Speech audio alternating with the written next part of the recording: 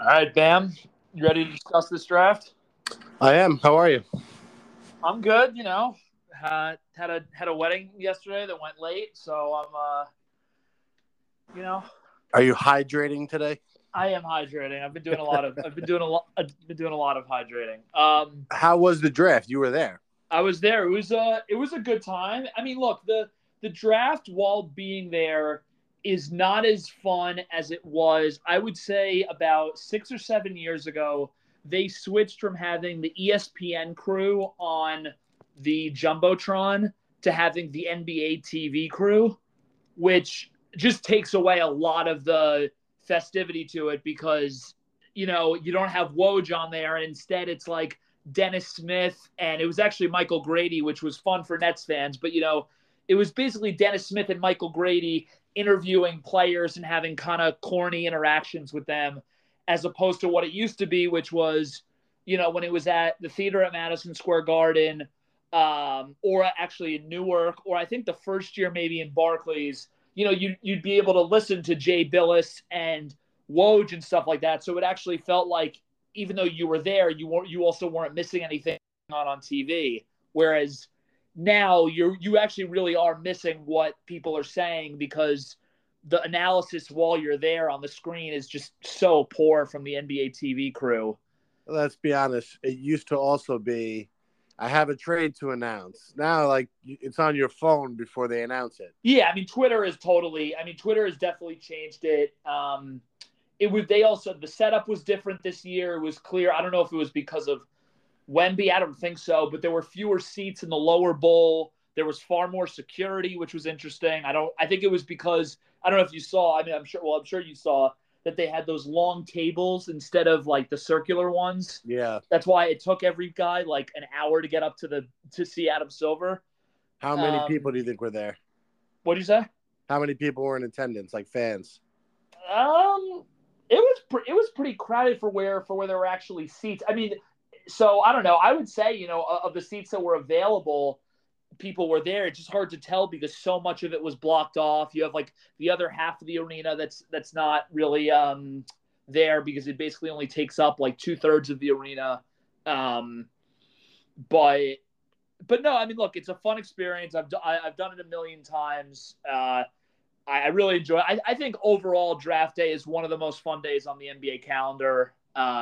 And I think we were probably expecting even more to happen that did, especially with a draft that was as hyped as this one was, where, as you've said in our chat, we had 3 different guys that probably go one in a lot of different years. So it was definitely exciting, but probably we didn't get the fireworks that we expected, especially with teams moving up or down, including our Nets, who were rumored to move up to, I don't know, I feel like every spot from 10 through 20, basically, and ended up kind of standing pat, which I think is a lot of times, the Nets do make a lot of moves, but during the Sean Marks era, a lot of times the draft moves are kind of, under the radar, a little move here, a move back there. It's never anything crazy. I mean, were you generally, before we get into the actual players, what was your feeling kind of watching it? Did you think that they were going to move up while watching it? I definitely thought the day of the draft something would happen. Waking up the next day, I was like, I feel like we just got duped by like the NBA trade chatter. Like they have a vested interest, these guys, in hyping up moves because that's really what everybody tunes in for. Yep. Nobody cares like who the Magic take at 6. They care about what their team's doing, and they sell you on the transactions. So Jake Fisher, I'm not saying he's reporting stuff that he's not hearing, but it's like how you present what you hear matters. So if he says the Nets are looking into moving Royce O'Neal and Dorian Finney-Smith in a move up, they've talked to Team ABC, like that could literally just been like a cursory phone call. And it gets like, oh, they're in discussions, and we all kind of fall victim to it.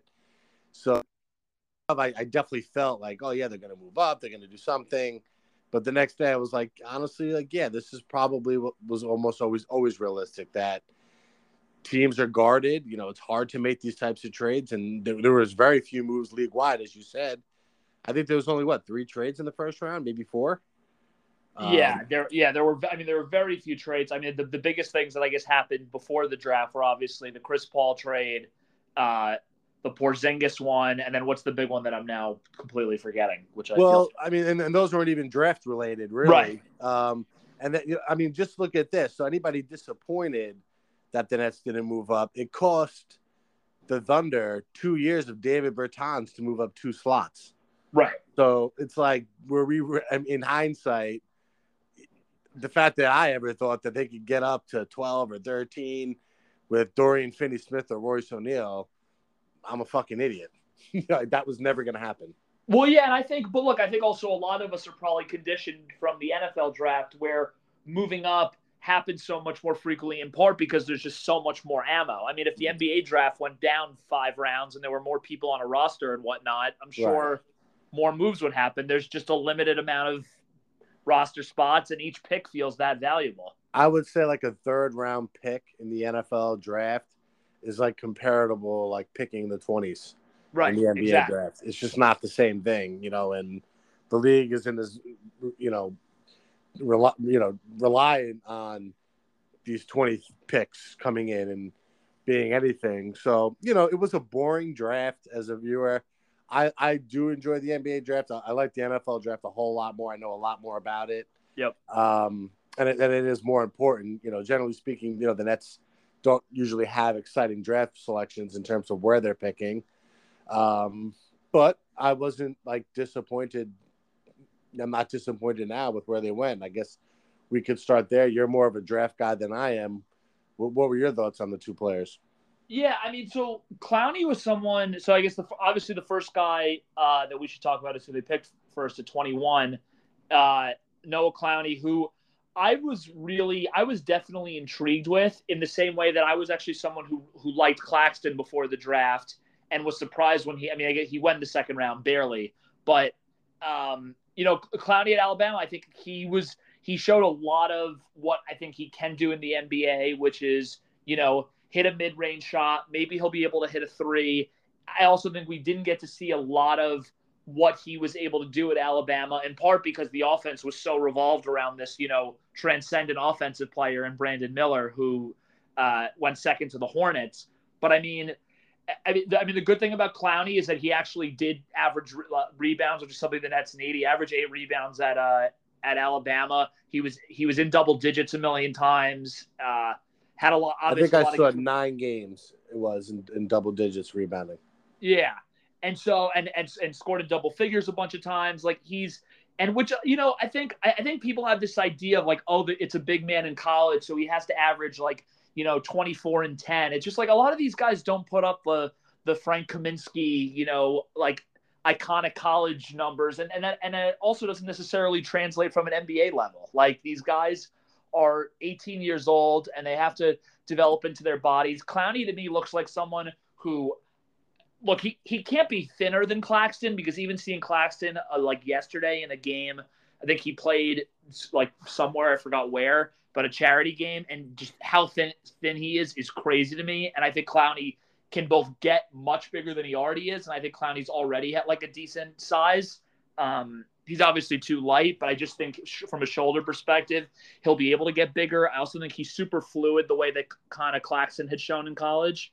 So, yeah, I mean, look, this was – I think that a lot of Nets fans were upset with this pick because they're we want, a real center. We want a guy who can bang with the biggest guys. I mean, those guys were just not available in this draft. This was a draft that was predominantly wing focused, which is funny because it's something that in the past is never there. And this is a draft that had a lot of guys that can play 2 through 4, and there just weren't a lot of true point guards, and there weren't a lot of true centers. I mean, there obviously people wanted them to get James Najee, or even the guy from Indiana, Trace Jackson Davis, or you just look around, or a Gigi Jackson, who's definitely not a center. Also, he's a forward, and those guys just weren't there. I mean, you just look at all the guys that got picked right around the Nets. It was Jaquez from UCLA. It was Podjemski, who's like a 6'4" rebounding guard. It was, Jordan Hawkins. It was Grady Dick. It was Keontae George, who's a guard from Baylor. Like, they're just the guys that the Nets really, really, really needed were the center point guard stuff. That's not what this draft was for, which was why I understood, some of the hysteria, but from the same perspective, like, you can't will a certain type of player to be in the draft. And as you said, even trading up for a guy like Kobe Buffkin, who I would have liked to see, or Jalen Hood-Schifino, I think it was going to cost an arm and a leg. And I think there's other ways to get those types of players. Yeah, so we're not in the position to be trading future draft choices to move up in this draft, and then player wise, again, seeing what the Dallas trade cost OKC, it just didn't seem like that was there. My biggest disappointment, I guess, was that they didn't walk out of the draft with a point guard. But again, the Nets were not in a position to go into this draft targeting needs. The roster is going to be reshaped over the next couple of years. Yeah. So, yes, if you're saying, well, they don't have the true center or the point guard, well, that didn't necessarily have to – they were going to fix that issue most likely at 20 and 21 or 21 and 22. Clowney, for me, basically looking at him and kind of watching more after he was drafted, I like that he shoots 65% from the line as an 18-year-old big. To me, that's like he can easily get into the low 70s, which is if you're in the low 70s as a big man, I'm fine with it. That's a good number. Yep. The 3-point form looks good. It's fluid. It's a fluid shot. He doesn't have a weird hitch. I haven't seen him take a free throw on any of the stuff I watch, but I guarantee you he doesn't lift his hands up, stop at the top of his shot, and then flick the ball like Nick Claxton. He probably shoots a normal fluid shot that it's more about repetition and maybe some slight tweaks. Slow delivery, but it's a normal looking shot. I don't see how he can't get to 34, 35% by the time he's 21, 22 years old. I think he's really a 4, probably, hopefully, Yep. right? Like, that's your hope, is that he can be a switchable 4 that can hit threes for you. It doesn't look like he'll be able to put the ball on the floor much. But he can be, just a smart, heady player. If that's what he turns into at 21, that's a good pick. Now, the other side of it is, he's probably not going to ever be a physical 5. He's going to probably have a lot of the same issues Nick Claxton does defensively, where if he has to guard a bigger guy, that's probably going to be an issue for him. But for where they're at, I think there's minutes for him next year, depending on what they do. I still don't think both Finney-Smith and Royce are here, so there could be minutes for him. And if he spends a year in the G League, I'm okay with that too. So yeah, that's what you're working at. You're drafting a few traits at this point. Nobody's going to be the complete package. You guys sent me that guy Marcus Sasser the other night. Yep. And this is why, like, I would be a terrible drafter, because I'm like, what the fuck? Like, I watched this guy's highlight tape. I'm like, why isn't this guy going like 5th in the draft? It's like, he's undersized, right? So he could do everything, but he's undersized. Then you have the guys who have the size, but it's like, well, they can't dribble, shoot, or pass. So everybody's going to have some sort of wart here. The traits the Nets are drafting is the length, the athletic ability, and the fact that he's showing signs of being a good shooter at that size. That was the draft pick. And I also think that something that shouldn't go understated is, I think, look, from a podcast generally, at least 3 out of the 4 members of Podthorn are relatively lower on Claxton than most Nets fans and even non-Nets fans are. I think Claxton has a lot of actual fans. And I think that, like, if Clowney turns into, 85% of what Claxton is on defense, but can make free throws and shoot, that's a really good NBA player. I think a lot of the trepidation that we have about Claxton is, look, it definitely is his body. That's something that I probably go to first. But it's also that I think at the end of games, he's a complete liability from a free throw shooting perspective, and you're basically giving away possessions. And he also can't space the floor at all. If Clowney can do those two things, then it does totally change the dynamic of the team. And the other thing is, about Clowney is, and this is the reason why I do like the pick, is, to me, it shows the same way that the Claxton pick showed me that Sean Marks wasn't going to give Jared Allen a lot of money. which was something I didn't want them to do.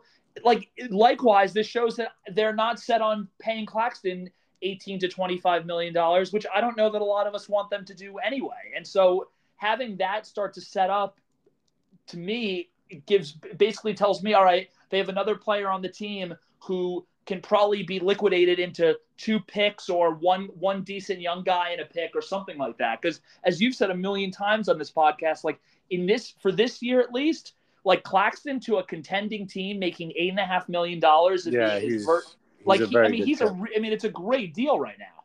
Right, because they can basically get him without having to trade out the requisite salary that will continue. Plus, getting his bird rights is going to be big for a team that's going to project to be over the cap. Right. And look, Claxton was a good draft pick. He's going to get a second. He already got a second contract, but he's going to get a legitimate NBA contract as a second-round pick, and that's what you're hoping this kid will do, or be an asset in a trade somewhere down the line. And every team will look for young athletic bigs that they think can shoot.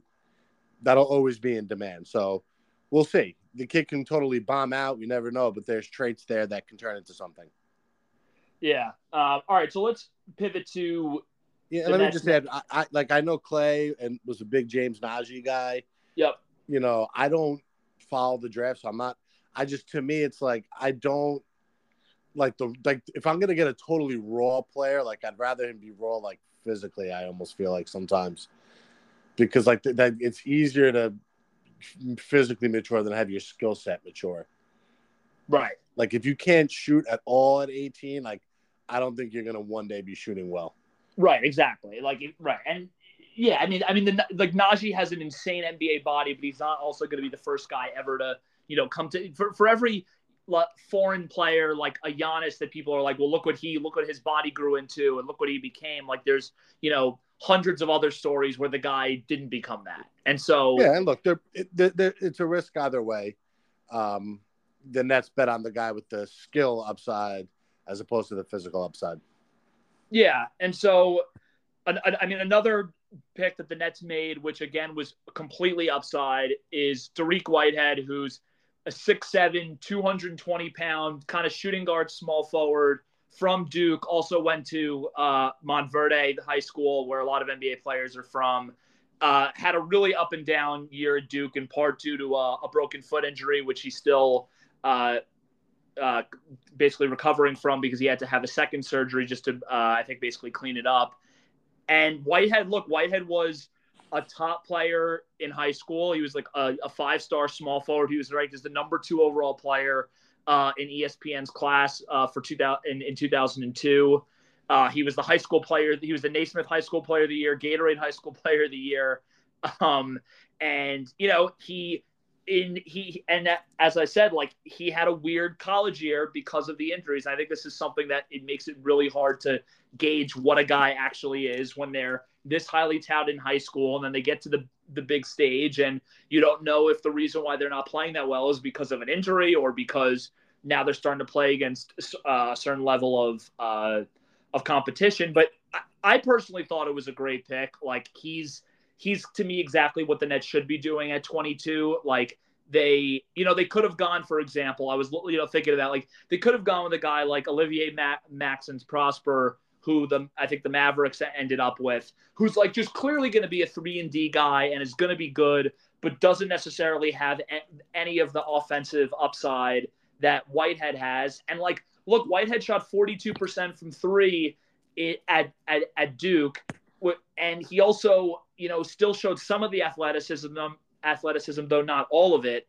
And at Montverde, he was like flying around and doing stuff. And you hope that given that he has the same doctor and had the surgery done by the same doctor as Karis LeVert and Durant, and those guys have not been relatively healthy from a foot perspective, have been healthy since then.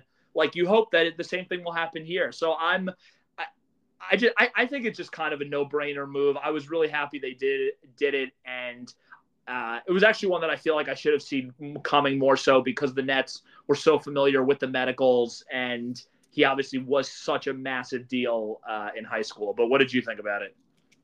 So honestly, like I knew that this was a guy that like had injuries at Duke. That was about the extent I knew about him going into the draft. After they drafted him, I looked into it. To me, it's a high floor player. He already has the NBA body. He shot well from three. I love that his brother's a 10-year NFL pro. So this is somebody that's probably going to be mature about the job aspect of it. Yep. We'll put the work in. We'll take care of his body and do things like that. So I think he's a high floor player. I mean, look, in almost every draft, there's always the guy that's like, well, if he wasn't hurt, he would have been higher. Like the Nets did it with LeVert. It worked out. They don't always work out. There's a few like that in every year. I think the Nets did that with Chris McCullough also, right? That these stuff correct. doesn't work McCullough out. was all he could. He would have been a lottery pick. He sucked, right? Right. But again, the NBA body seems like a good, mature kid. And yeah, it's an upside play, but I do think that the floor is pretty high for him. Like of the two players, I'd be very surprised if that guy completely flamed out. I don't see that happening unless injuries come about. And I went back because I had seen people on Twitter saying, like, look at his highlight tape from high school. And it was like, wow, this now, again, it's against high school kids. So things are easier, but I'm like, man, he was flying. Like this, like I can see now why they said, I think he was the second number 2 recruit in the nation. Yep. Duke in general, it just seemed like they had a down year with everybody. Lively was another guy that people were down on that went higher. The NBA was higher on. And to me, like so the whole thing for me was Cam Whitmore. I'm watching. I'm like, all right, Buffkin's still there, Hood's still there, and then those guys start going. And I'm like, why is this guy Cam Whitmore still there? Like that was the one I was like really hoping would fall to 20, and I think the Nets would have taken him with one of their picks if he made it. But like did you have anybody else on the board that you were like, oh, they should, like, did you want somebody that they didn't take? I didn't have I wasn't like watching like, oh, they got to take this guy. Once Whitmore went off the board, I was like, I don't really know. I don't pay enough attention to this to have like a strong opinion. So did you have someone you wanted? No, I basically thought that all the guys that should have gone at that point were already gone, and the Whitmore thing obviously would have been an interesting wild card. Like if you had told me that they drafted Sasser, who was someone I liked, I would have been intrigued by it because he was someone that I had higher, and I think Cool was similar, and you as well. Like clearly viewed him as better than what other people saw him as, and I think that would have been obviously interesting. But like, no, I mean, I thought if they had taken, a Maxence Prosper or Keegan Murray's brother, like to me, those were just kind of like high floor, low ceiling guys that like we've seen come through with the Nets. Like we have DFS and Royce O'Neal. And that was the other thing that I thought was unfair about the Whitehead pick was that like saying we have a lot of wings, like what Whitehead has shown and what he should be if he really makes it in the NBA and not like become a superstar, but like becomes a good player is not what like Royce and DFS are. Like Whitehead is like a guy who like should be some type of real offensive presence and isn't like this late first round, 3-and-D I type thought guy. it was like who's the on the Clippers, the 2 guard there. Yeah, I know. Norman Powell. Norman Powell. Yeah. A Gary Trent, something like that, I think would be the upside for him. Right. Like a legitimate starting 2 that can get a little bit on his own, get you 16, 17, play some defense, can finish at the rim, shoot the 3. Solid. And that's what the upside would be.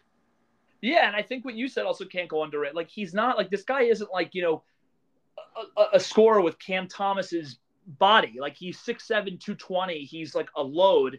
He's really like cut and strong. Like he's going to be ready to go. Yeah. And he's not going to say no homo in a post-game interview. Yeah, right. Yeah. Like, like that was one of the dumbest things I've ever seen in my life. Yeah. So yeah, I mean, I was fine with it. The kid in the third round, the second round, again, it's like, if he ever, you're looking at, can he be better than David Duke? Yeah, I thought that was I thought the Jalen Wilson pick was good. I mean, we'll see what he actually does. And it's also, I feel like Marks generally doesn't take kind of like the 4-year like NCAA star type player. That's not usually his bread and butter. And so I thought the fact that they took a guy who's, I would assume Jalen Wilson's probably almost as old as Claxton, and he's older than Cam Thomas, and he's I think he's like almost 23 now. He turns 23 in November.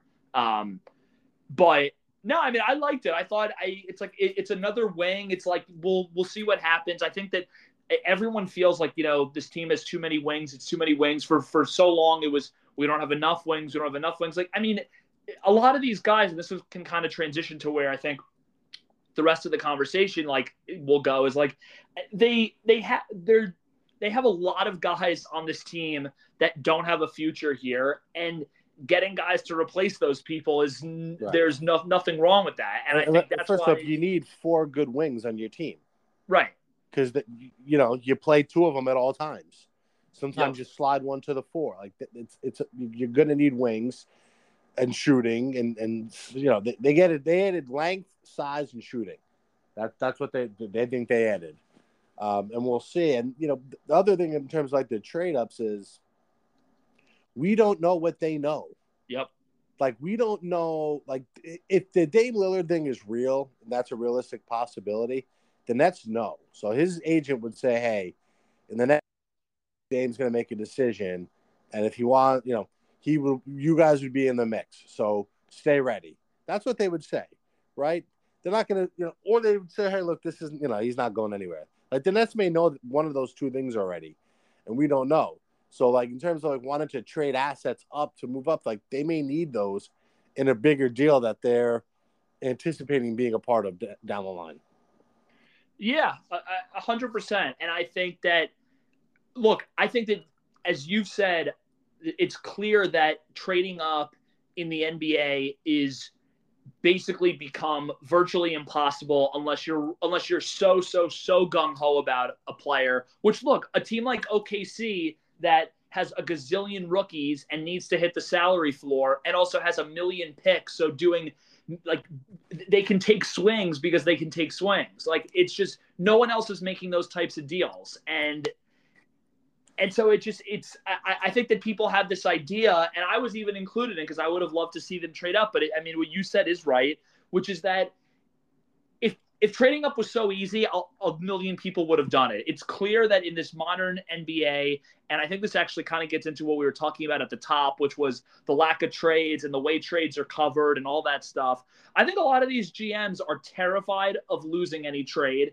which is why I think there's been way less action over the last couple of years, whether it's draft day or even like the amount of names that we've heard that have been rumored to get traded and the trades don't happen. And it seems like trades in this league at this point basically happen when you hit boiling points. Like a player wants out, a player is an absolute disaster within the locker room, a player hates a coach. Like, that's basically when trades happen in this league. And beyond that, I think a lot of GMs are terrified of getting roasted on Twitter and then having it be like part of their bio because, there's only 30 of these jobs and it goes from 0 to 100 or 100 to 0 very quickly. And so you end up just having a lot of people being pretty conservative. Like, I think the league has become, you look back at like the drafts that we grew up watching in like, I don't know, anywhere from like 2003 to 2010, you were having like picks flying everywhere. I mean, don't even mention like the 90s, but like, now at this point, everyone kind of just has the same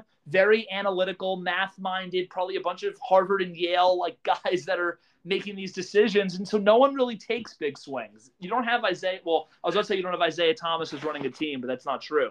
But the NBA, it's basically like nobody wants to be in the middle anymore either. So it really complicates trades where it's like, if I'm picking 6th, why am I moving back to like 14? What is it that you're giving me? You're giving me another pick in like the 14 to 20 range next year. What do I want that for? I want the guy, 6th this year. It's more valuable. So it's like the only teams that really can make those trades in the top is kind of like the Luka trade from a few years back, where Atlanta was probably fine with either guy. It was like, all right, and we're going to get a lottery pick the next year. They're thinking.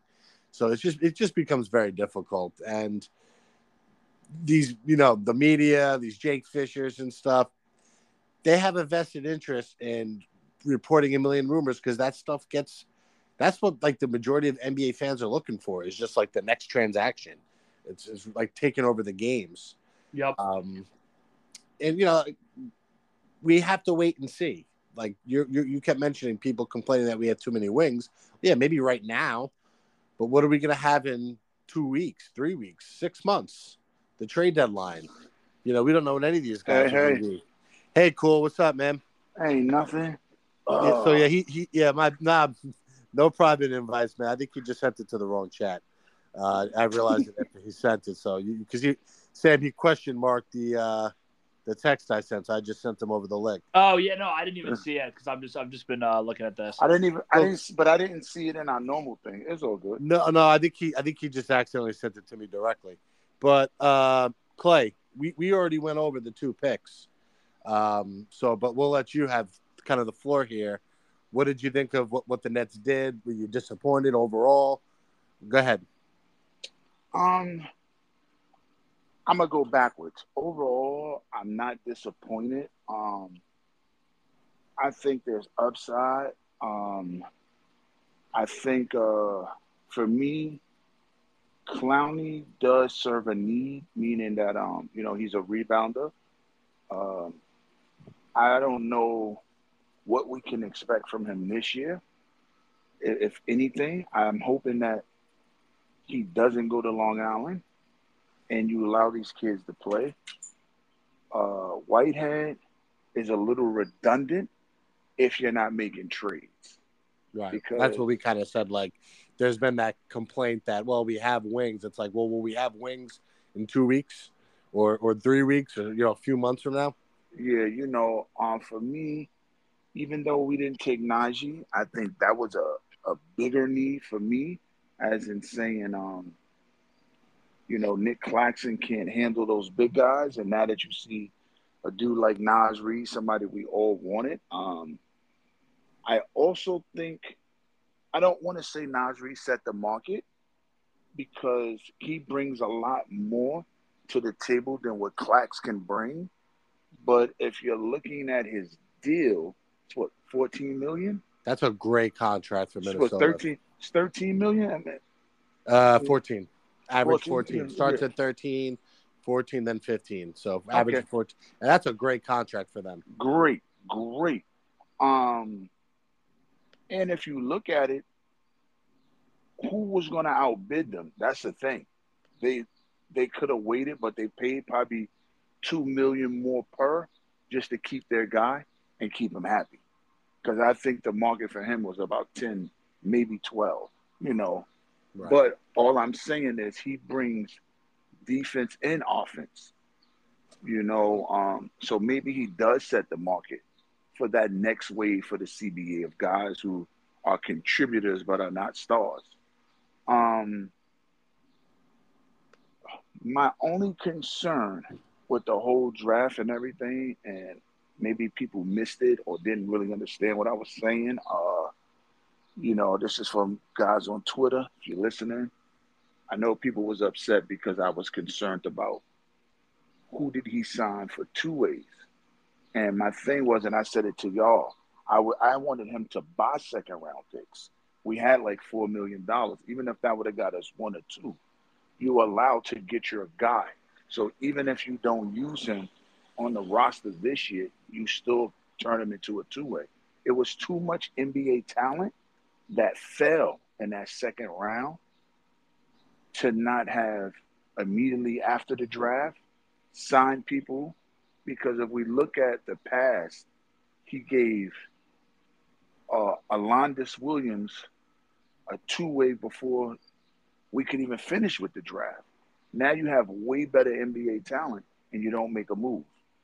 And people are saying, well, they're not reporting all.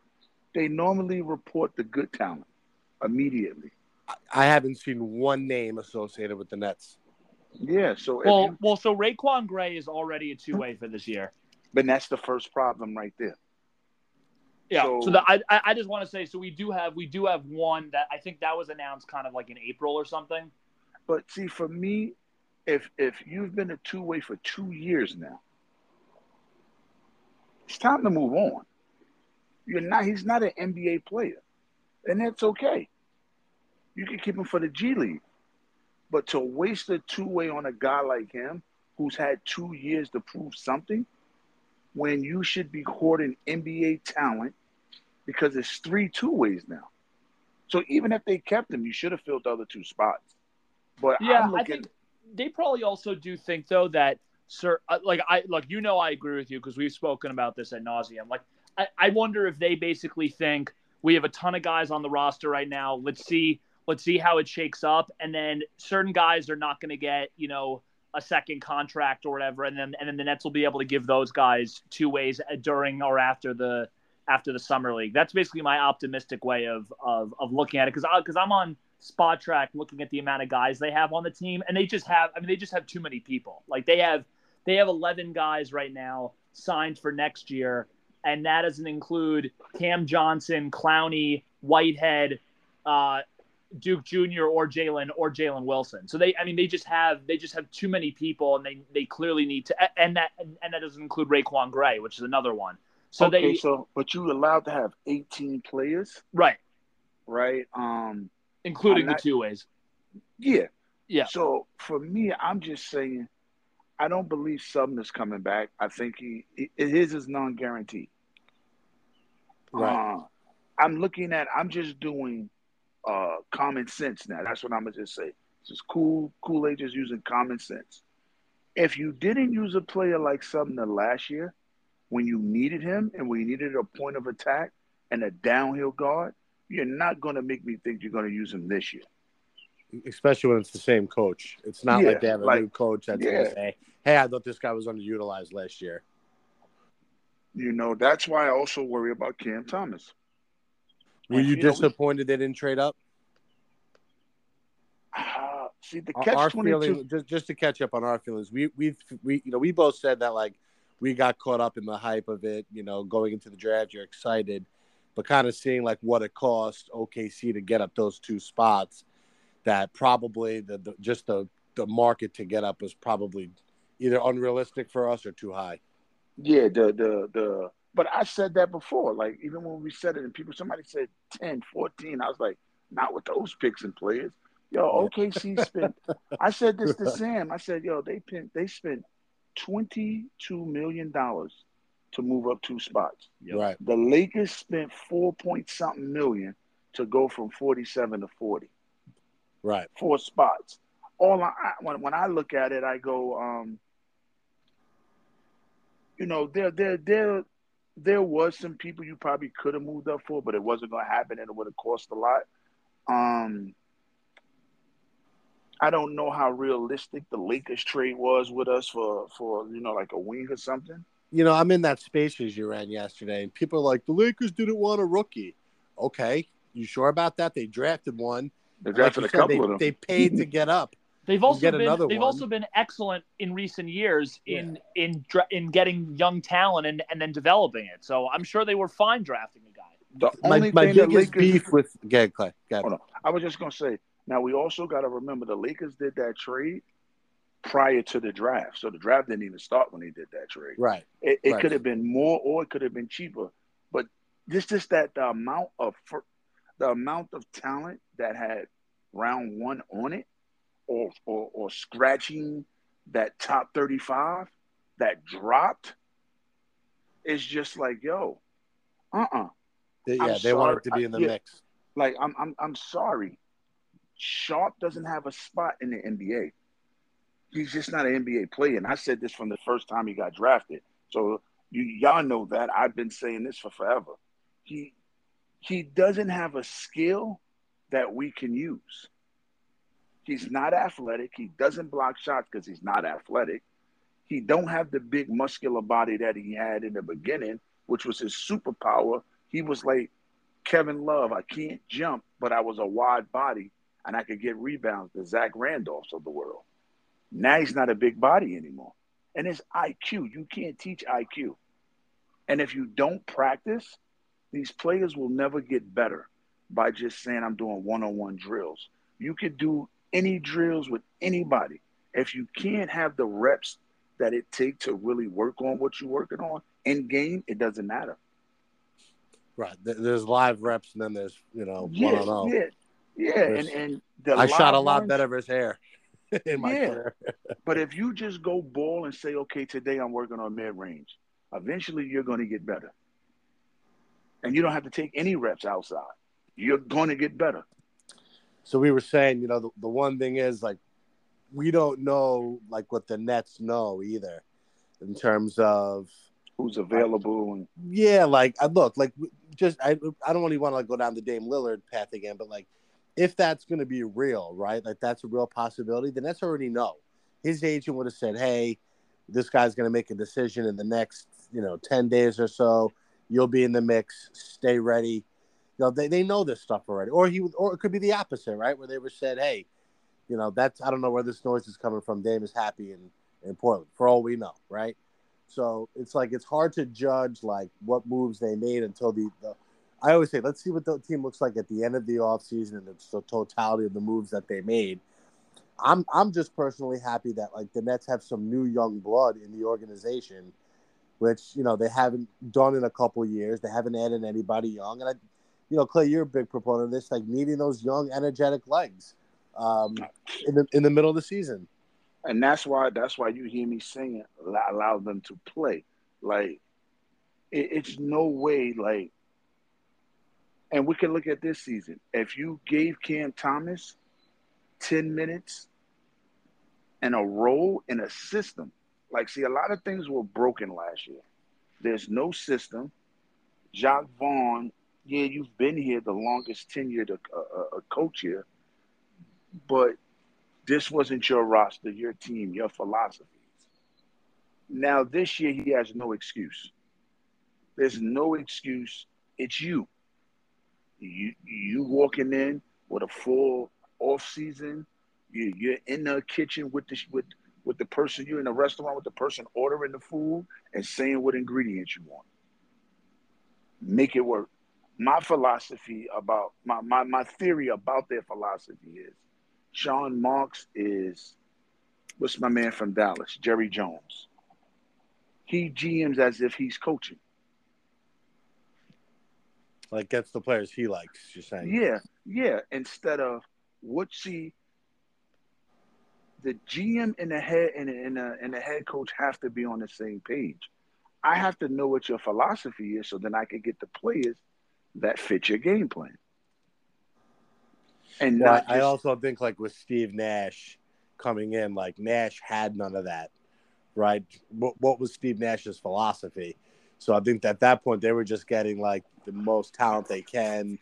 And that's fine. But then you need to complement your stars. So if you're looking at when you had KD, Kyrie, and even with James Harden, you got to get pieces that don't do the thing that do the things they don't do.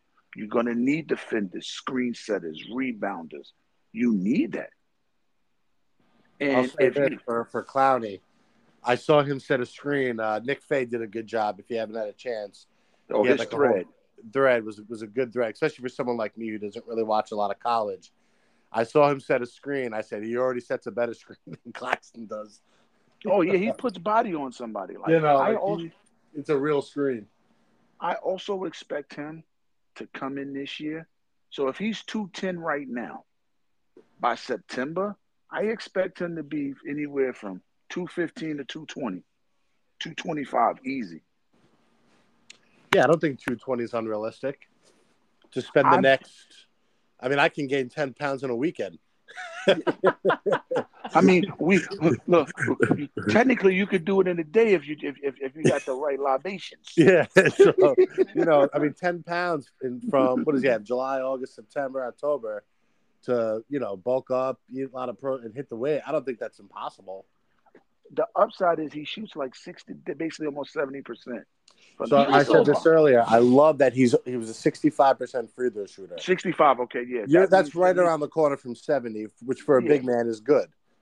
So he also sorry, no, just to the point of. I just want to go back for the point about setting screens, like because people are saying like, oh, he's a Claxton clone. Like you can look at him already, and that dude, like when he sets a screen, I don't know if it's his hips or whatever. Like he just is wider than Claxton is, which tells me that he's going to be able to get stronger and put on more weight than Claxton's ever able to. Like, Claxton is, I mean, I was saying to Bam at the beginning of the pod, like, I just saw those pictures and videos from that charity game Claxton was playing in.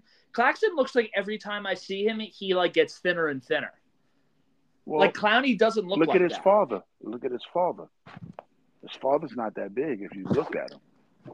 Well, everyone said originally that Claxton's going to get huge because his dad was huge, and I was always looking at pictures of his dad being like, am I missing something? His dad is about 230, 240 though. But he's also a dad. Yeah, but even in his playing, he was probably that weight. He just held it different. What I tend to look at people is look at their legs. Yeah, your legs have to be able to hold your weight. And Clowney to me looks like someone who can hold his weight far better than Claxton. My only issue with Clowney, his athleticism doesn't jump off like. I agree. Claxton is athletic. Yep. Clowney is in between him and Sharp. Like, okay, I'm 6'10", I got long arms, I should be able to dunk. Yep. But it's more not skilled. Yeah, but it's not. I'm going to catch it at the top of the box. It didn't. No. It don't. It and that's why I wanted the center, because I'm saying he was a grown man at 18. Yeah, we were talking about how you love Najee before. Yeah, it makes, like, if you looking at it, if you saying, okay, what is this team going to look like? Regardless of what Ben looks like, he's going to be the power forward. He'll get the first crack at it for sure. Yeah, so if he's the power forward, Cam is the stretch four, DFS is the dirty grind four, right? The 3-4, him and Royce, right? They're interchangeable. Right. Royce will probably play more 3. If Royce is back, yeah. Yeah. You know, I'm just saying, nothing has happened yet. Just that's right. why I'm speaking as it like that. Then your need was, there wasn't a point guard to get. We get that. Your need was the center then, because he would have gave you the athleticism, the anchor, and the strength to hold down the middle. Now, he can't shoot free throws as good as Clowney, but his athleticism jumps off the screen. But I also think, like, if you're drafting Najee, you're not drafting him for, like, skill. You're drafting the physical upside. Yeah, right? Because he can play right now. Like, right, that's a physical upside. Yeah, the thing Clowney feels like there's a skill upside here. Yeah, I think when I think about Clowney, if he gives me Chris Humphrey's career, he's great. You give me David Lee, great. Oh, I would love that. That would be a home run. Like, you know what I mean? Like, I do think we hit the singles and the doubles, like we alluded to, Sam, with these picks. My question, though, is if Whitehead is everything he was before the injury, and I think he'll turn it around for the simple fact, I said it in the spaces, he played on it. When Brook Lopez had that injury, he didn't play. When Kevin Durant had it, he didn't play. So to be able to play on it, it's not, to me, it's not as bad. It's more of, I'm scared to jump and push off, so I'm thinking about it more. Right, the mental hurdle. Yeah. So they'll fix it up. I don't know if it was a screw, you know, the intentions of it, did it, you know, the true, like, is it just a break, or was it like a partial fracture or something? And it's just, you know, it's bothering him, like bone spurs. Yep. You know, I said earlier, Clay, I think he's a high floor prospect because he's already has the NBA body. I like that, even while he didn't like have the athleticism that he maybe was relying on in high school, he shot well from 3 in college. I love that his brother's a 10-year pro in the NFL. So you know that, like, the work ethic stuff, you know, that should be part of his DNA. And, you know, just watching the press conference with it, it just seemed like a smart, mature kid that'll put the work in. Like I said, of the two, I can't see him being the one that totally flames out. Well, I love what he said. I went to games when they were the New Jersey Nets. This feels like home. Yeah, he's from Jersey, right? Yeah, Newark. Yeah, he's from Newark. You know, he left probably. I think he went to Florida to play high school ball, but yeah. Remember, he was playing with Sharp and Cade Cunningham and all of them. He's at that school, but you got to remember the coach from the Patrick School, St. Patrick's, Kevin Boyle is the coach. at that school in Florida. That was a great documentary HBO did on them a bunch of years back when like Kid Gilchrist was on the team. Yeah. When does the free agent tampering start? The 30th? No, I think it starts the 28th. Well, so the 20. I was just looking on Spot The Track. 28th, right? You could talk to your own, or the 26th. So the 20. The 30th. I know that the qualifying offer stuff for Cam Johnson is the 29th. Okay. But so and then but you're cool. You're right in the sense in that basically means the 28th because it's midnight on the 29th, which means we're gonna know stuff will leak out on the 28th. About teams' own free agent. Right, I don't exactly. think no team is going to leak out no more after losing second-round picks. Like, people didn't even realize it was only 58 picks this year. 2 teams lost their second-rounders. Yeah, and then the other thing is that, let's see, I think what's weird is, so the Royce O'Neal deal, I have all the dates in front of me. So the Nets have decisions to make on Drew Smith, David Duke Jr., and Cam Johnson on June 29th. Edmund Sumner, the decision of whether he becomes guaranteed is July 5th, and Royce O'Neal is July 10th. When does the legal tampering period start? Which is so stupid. It's next week. Let's just say it's next week. Yeah, it's free agency. I think the legal tampering period starts the 30th. It's so stupid that they have a legal tampering period. No, just start the goddamn free agency. This is where the NBA messes up. Once the finals is over, it's the off season. Yeah, that's what it should just be, the off season. Yeah, maybe if you want to say, all right, give the 2 teams that were in the finals 72 hours, and then let's fucking go. Give them until the parade. Yeah, it's just like this. What? There's a legal tampering period, but you can't agree to deals, even though everybody knows you're doing it. I would opening it up for them to be able to trade before the draft, because if you think about it, if I could do all my trades and stuff, then I know my purpose of what I'm drafting for. Yeah. I mean, and let's be honest, there's deals probably already agreed to free agency wise. Like, guys already know where they're going. It's just like, it's so, everybody knows it's happening, but they put this facade up that it's not. It's just like one of the weirder things. But, the draft was step 1, and, next couple weeks will be the real. I got a question for you guys. Out of these, 4 people, rank in terms of who you think is most likely to be traded among Royce, DFS, Joe Harris, and Dinwiddie, because this is all assuming Simmons is back, Bridges is back. If you want, If you want to include Claxton in that, we can. He's kind of like an anomaly in his own right. But out of the 4 wingy shooter guys, what do you guys think? I think DFS is number 1, most likely to be traded. I would say Royce would be 2, Joe would be 3, and Dinwiddie would be 4. DFS, Royce, Spencer, Joe. Okay. You think because Joe is basically unmovable? No, I think Joe is going at the trade deadline.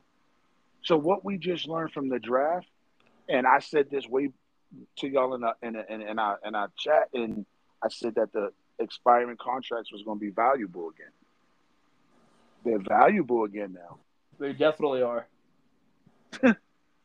So I think if the Nets make a big move, Joe would be in it. Yeah. So let's do the hypothetical.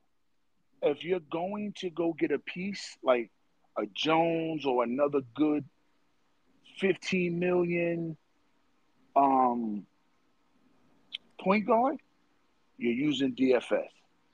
If you're going to get under the $10 million, you're using Royce. Yep, I think that's the best analysis so far. It's that, and I think it's something that Nets fans don't want to hear, but it's the truth. And cool, you've been on this forever.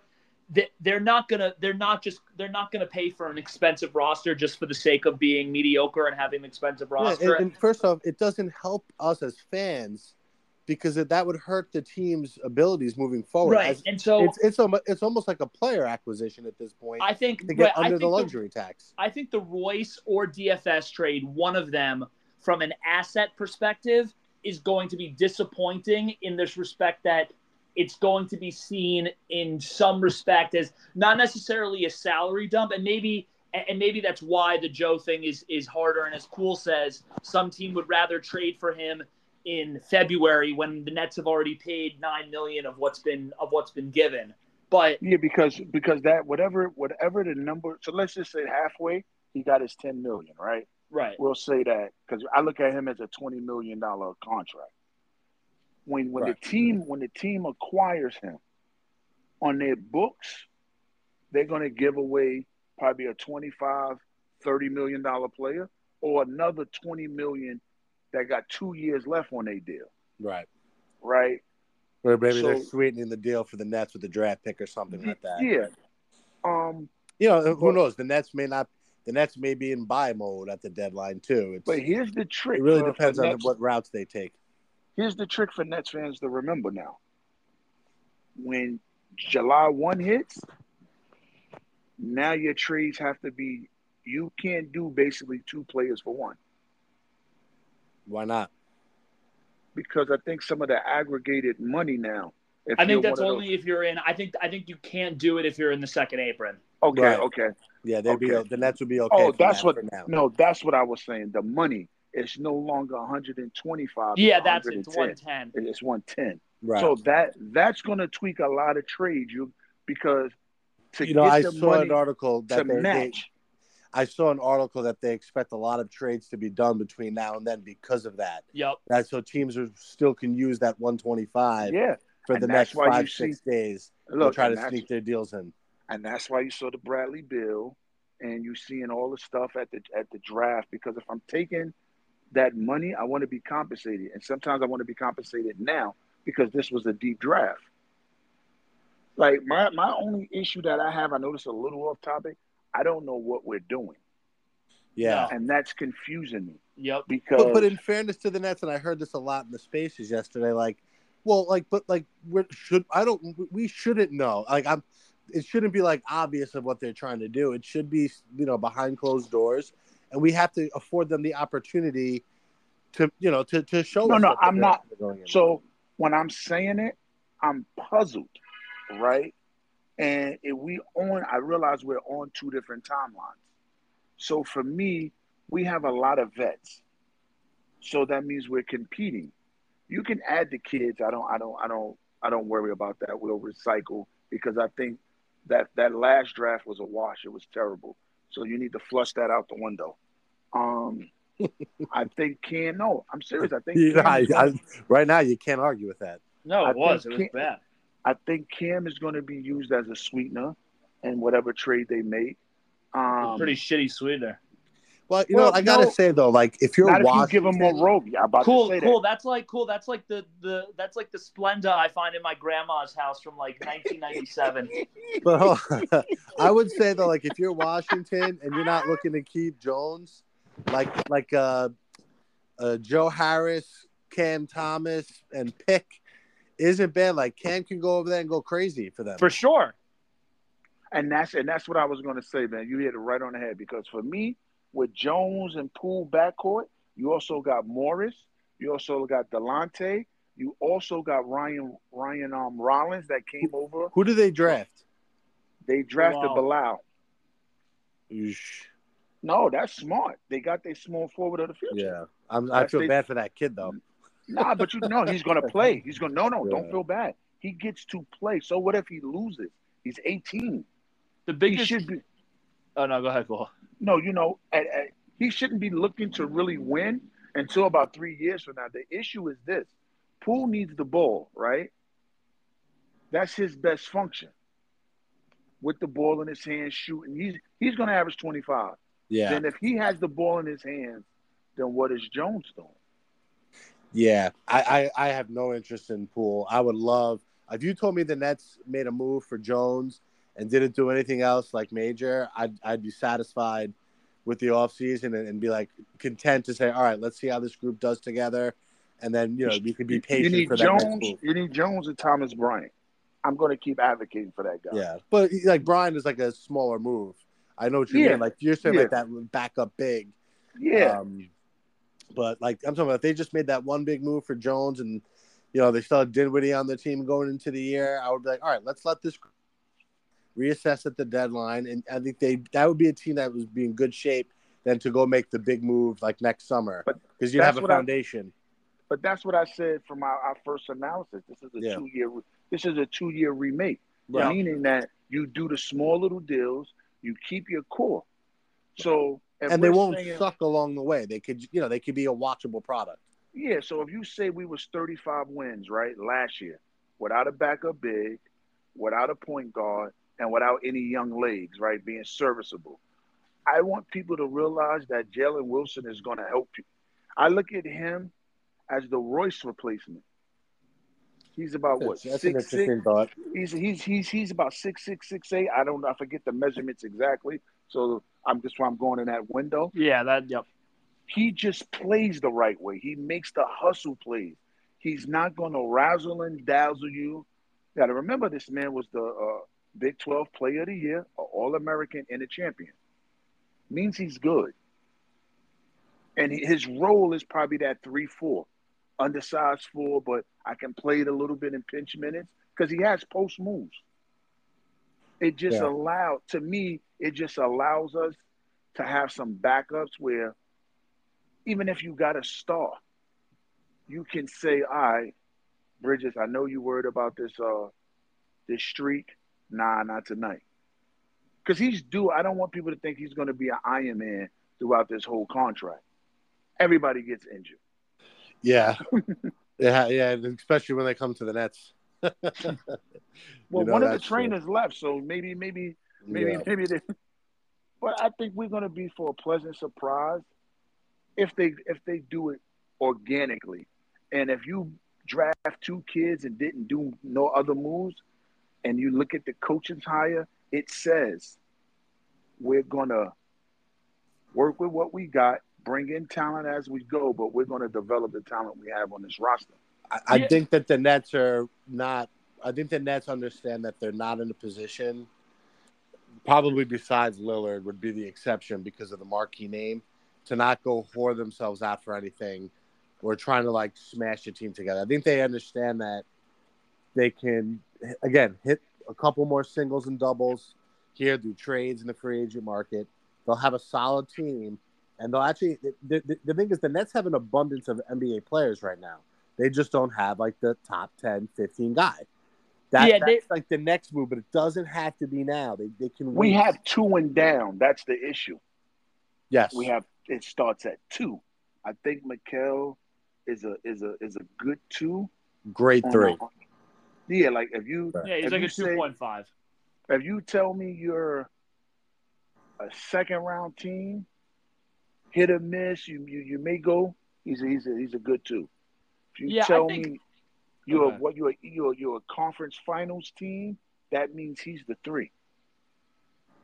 I think he's right, like he was in Phoenix, basically. Not Phoenix, he was like the 4 or the 5. Yeah, well, so it would have been Paul and Booker, and then Ayton.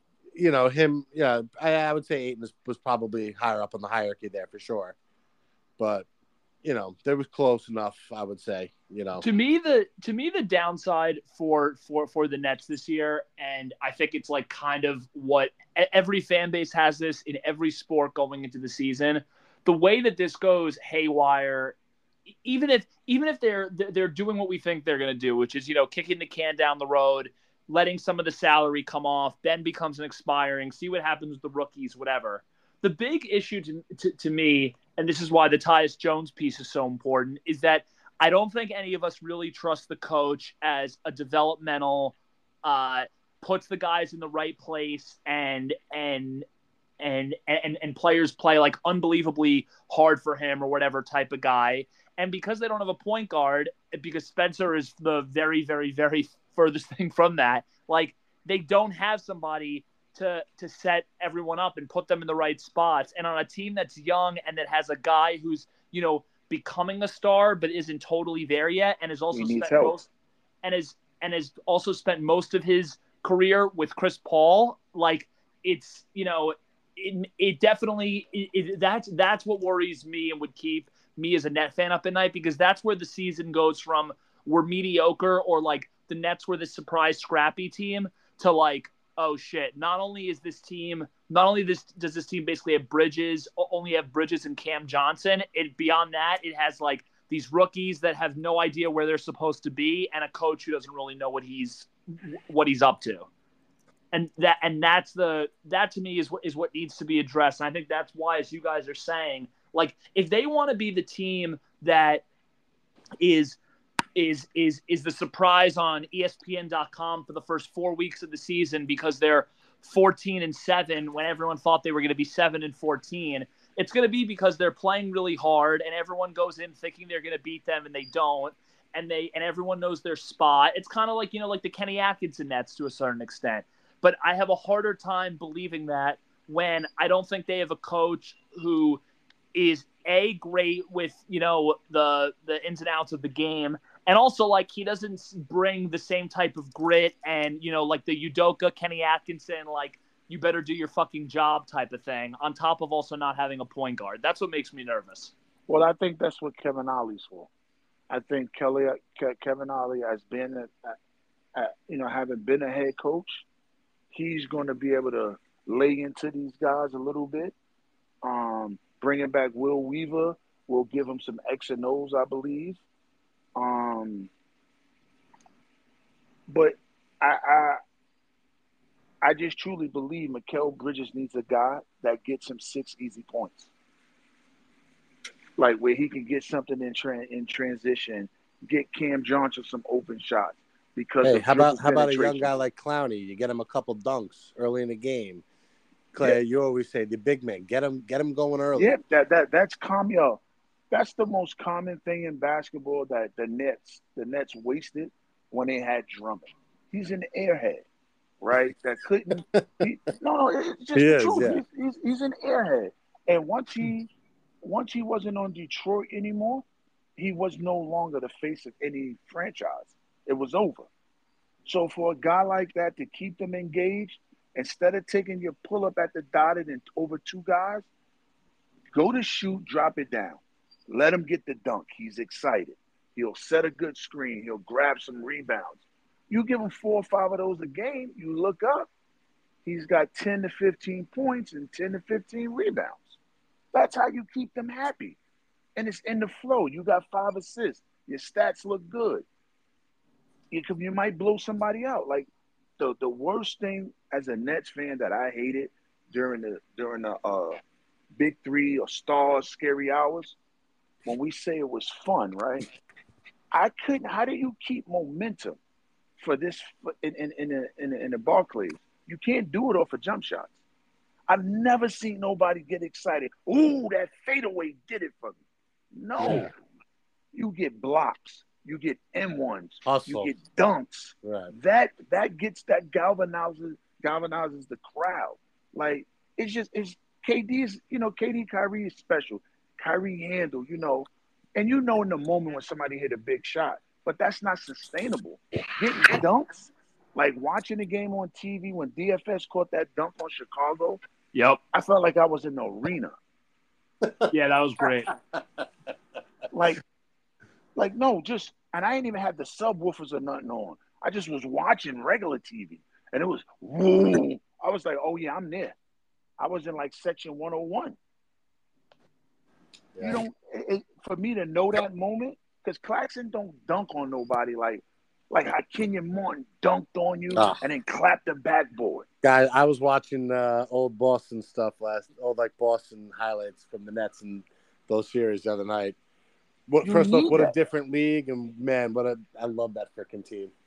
You need that. If the Nets just decide, we're gonna run a little, like you need the young legs because you want to run some in that transition. Like even when Durant was here, he looked good playing with the kids. He was winning with the kids.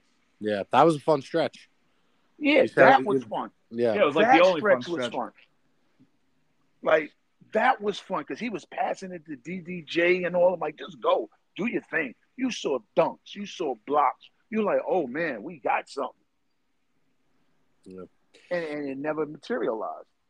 We deserve that as a fan base. Like, I'm not going to be delusional. I told y'all I believe a contender is somebody who can get to the second round and have a shot to win. And, people jumped in my DM and criticized me for that. But it's the truth, because if they win it, they're in the conference finals. That means they're a contender. Right. You gotta be in it to win it, essentially. Yeah. Like, to keep getting swept back to back years, it's like, here we go again. We saw this show. So to me, if you can win a first round this season and add the point guard and the backup and have a system and let these players play, make mistakes, and they grow together, and you win, and then we win 1 or 2 games in the second round and lose, I'm not mad. That's a successful season. Yeah, you want to see progress, and you want to know that there's still a ceiling left to be had. Not that like this is it. Like they've because that'll get you stars. Assets.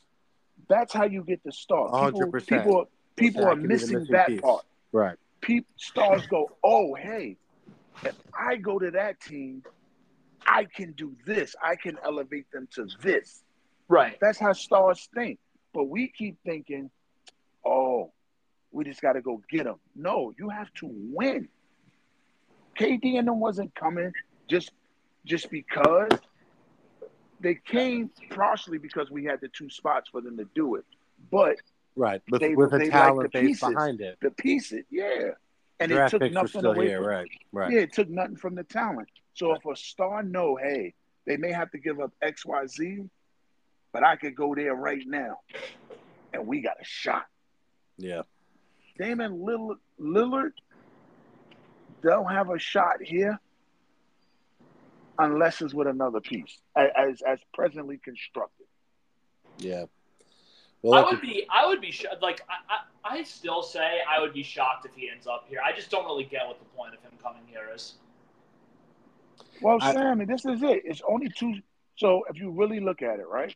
Not that I wasn't trying to open up the Dame box because we've obviously been going for a while. I'm just saying, like, no, I'm not going to really open Pandora's box. I'm just saying, he's going east. They're not sending him west. So if you start looking at the East for the assets it take to get him and where he's comfortable playing, there's only those 2 spots. Yeah, it just feels like to me, like if I was him, I would just say like it's Miami or I'll just fucking play it out in Portland. Like, I mean, realistically, his legacy is not going to change that much. Even if he wins a title, it's like it's going to be. He wins a title in Brooklyn. Yeah, no, but I'm saying, but he's not winning a title here. Like, there's no way. But no, I said that because you said it. Now, if I meant in Miami. I meant if he goes to Miami and wins a title to me, like all right, like fine, like he's got it with Jimmy and Bam, whatever. But like to me, at the end of the day, like great. Like if that's the only thing that matters to him, then yeah, he should go to Miami or force a trade to somewhere else. But like coming to Brooklyn to me doesn't check off any boxes. He already has every endorsement in the world, and that's living in Portland. He's already he loves being the center of attention there. Like coming here to me would just like I think it would be a disaster. Okay. There's nothing wrong with that. Either way, like I said, nobody is wrong with any opinion they have on this. It just, like I said, I would feel bad for him. Him himself, he doesn't make us a contender. No. Well, no, let me take that away, because if I think, can we get to the second round? Yes. So then he just doesn't make us a serious contender. Let me say that. If he makes us better than the Knicks, that's a nice he puts us a move away. Yeah. And you know what? Like, that's the best argument I've seen. I've talked about Adam Arecchio about because he makes the best argument for him. Like, that's the argument, is if you get him, now you skyrocket to when the next player becomes available, provided they can get him with some ammo left, they'll say, hey, we got Bridges and Dame. No. If I go there, we can win it all. So here's the issue that he has in Portland that he won't have in Brooklyn. If he was to somehow make it to Brooklyn, another star's immediately coming. Eventually, reason why it's even New if York. it's like 6 months or a year. That's a good point. That's fair. It's New York. That's fair. If Giannis and the Bucks have a shit year and Giannis says, I'm not going to sign the extension. He's coming. He'll say, hey, Bridges, Dame, and me, that's a formidable 3. We can take down anybody. Well, and they're supposedly close also. So they all work out together, allegedly. It's going to be a fun week. A couple weeks around here. Yeah, and we'll do passed lion season. Back. So I called last week lion season. This is posturing. I'm going to go back and listen to your mock, Clay. I want to see how many you hit. Oh, 6. I did bad. Oh, you did? I did bad. Good. Now, on my one I did that I just went with common sense, I hit 12. That's very good. That's great. I would say if you hit anything over 8, you did really well. Nah, the one I did for us, I hit 6. Well, it wasn't, and that's only because I took chances. Yeah, I was about to say you told me beforehand you said you were going to take chances. Yeah, because think about it. I almost was right. Black could have went to Houston. Nobody had you know what's funny? I had Whitmore at 14. Yeah, see, I like him more than most people do. I had him at 14, and he went all the way to 20. One spot. Well, hey, look, we'll reconvene again in a couple days. I'm sure there'll be some news changing around the league. I got to go meal prep for the week so my fat ass doesn't gain weight. And we'll go from there, guys. This was fun. All right. Take it easy. See you guys, Popcorn.